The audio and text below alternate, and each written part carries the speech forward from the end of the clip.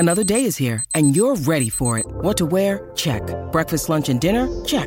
Planning for what's next and how to save for it? That's where Bank of America can help. For your financial to-dos, Bank of America has experts ready to help get you closer to your goals. Get started at one of our local financial centers or 24/7 in our mobile banking app. Find a location near you at bankofamerica.com/talktous. What would you like the power to do? Mobile banking requires downloading the app and is only available for select devices. Message and data rates may apply. Bank of America N.A., member FDIC. Hi everyone, it's Faith. We are deep into post-production on Apollyon, and I am excited to tell you that more episodes will be coming to you starting Wednesday, November 17th. In the meantime, I have a little treat for you. Hi, I'm Lindsay Crawford. I am an assistant professor at the University of Nebraska-Lincoln, and I research human herpes viruses and how they cause disease.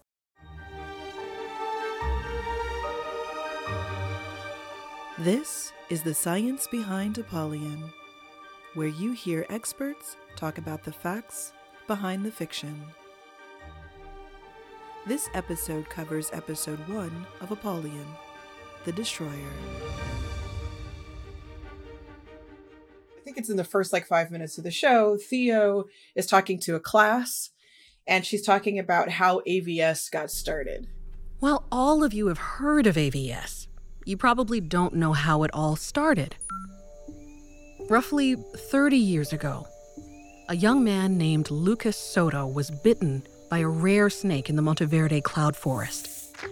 That's in Central America, in what was formerly Costa Rica. The snake bite was treated, but what Lucas didn't know, what no one knew actually, was that the snake was carrying a virus making Lucas sick. So viruses getting into the human population can happen in a number of different ways, but what we call an animal vector is very common. So this is called zoonosis, and that's when a virus skips from one species to another. So getting bitten by a snake is a very logical way to get a new virus into the population. And a lot of viruses that we deal with on a regular basis are often housed in either an animal vector or a human vector, and they can go back and forth. So if you think of all the mosquito-borne diseases, it's probably the most common example. They hang out in the mosquito population, and then when you get bit by the mosquito, you get the mosquito bite, obviously, and then the virus can be transferred at the same time. So in this scenario, in the future, you're using a snake as a vector. There's a lot of things to be concerned about with snake bites. So we tend to avoid them anyway, but this is a very reasonable way to get infected with something. It wasn't like a cold or a rash, but what we now call AVS had infected him through that snake bite. And even though he didn't look sick right away, he was still contagious. Lucas went back home and back to work, and in that process, infected loads of other people. Viruses take time to replicate. So they have to, once they get into you, there's only a few virus particles in that initial infection because you only get, well, if you're bit by a snake, for example, only so much material can be transferred in that snake bite. Unless you've got I don't know, you didn't describe how big the snake was. That's true. If it took his whole leg off, it could probably transfer more. But we're still talking a fairly small amount of material that's transferred.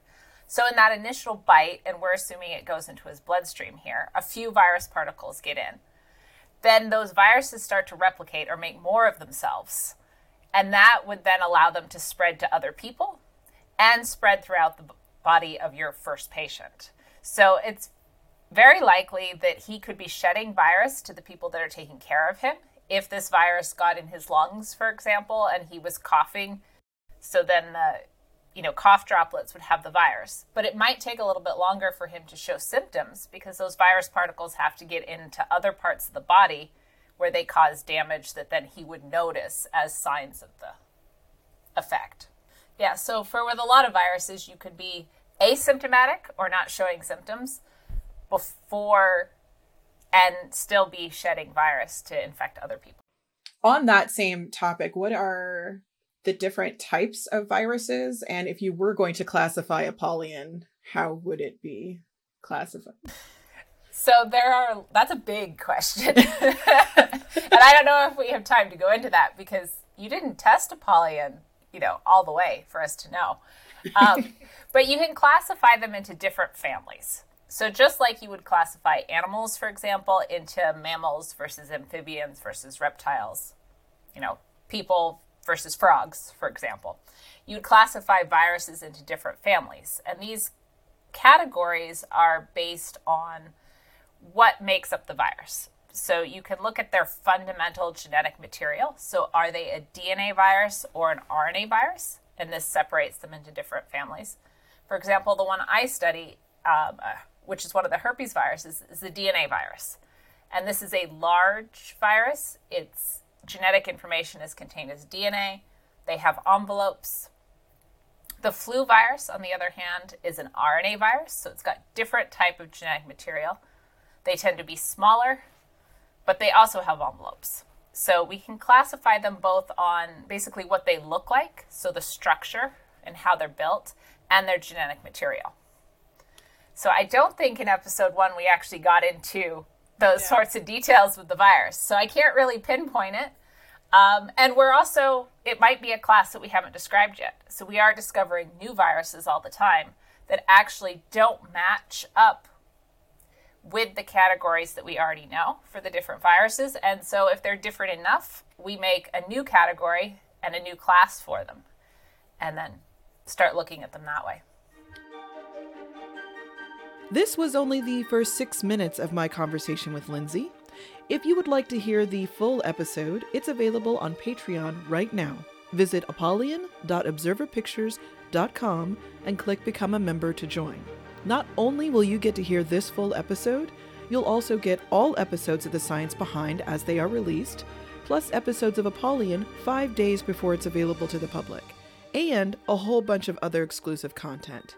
If you want to learn more about Lindsay and her work, please visit crawfordlab.org. You can also find her on Twitter at LB_Crawford. All of these links are in the show notes.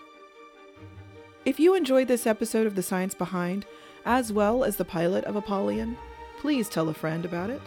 We appreciate your support. Thank you, and see you November 17th.